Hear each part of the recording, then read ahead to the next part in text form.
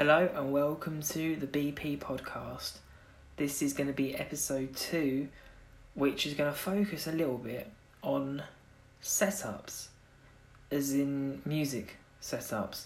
So when people normally would go out and buy the best gear, top of the range, the highest priced gear, they don't actually have what's needed to have it properly function, if that makes sense.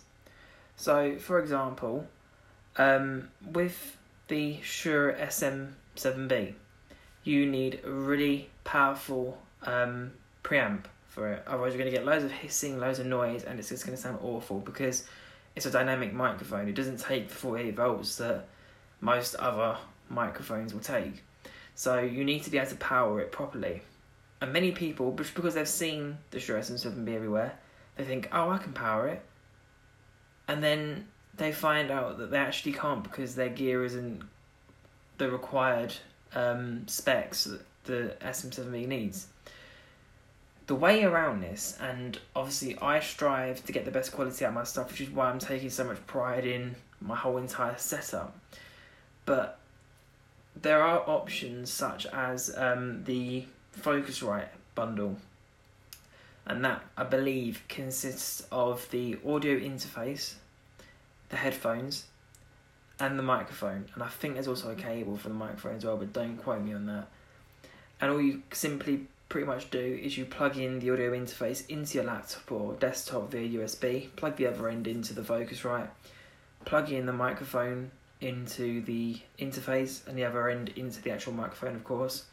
Plug in your headphones, adjust the gain, adjust the headphone volume, and turn on 48 volts, and you're pretty much set to go. And I believe that goes at around £180, which I believe is about $190 to $200, I believe. And that will pretty much get you the quality that you need to record music. Now, obviously, you need to still have acoustic treatment, all that kind of stuff to get the best out of anything that you buy. Some people will buy little shields, which you can get on places like Amazon, which is basically like a massive metal frame with a bit of foam on it. Not the best in the world, but it does help a little bit of rejection.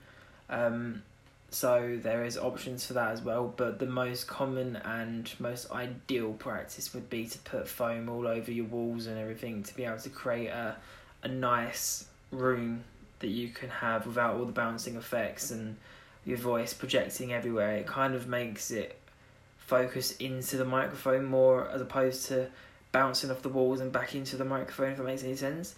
So I definitely recommend that for anyone's setup. Today's podcast is very short and sweet, but I wanted to just put that out there that not everyone needs the best equipment to be able to make their music.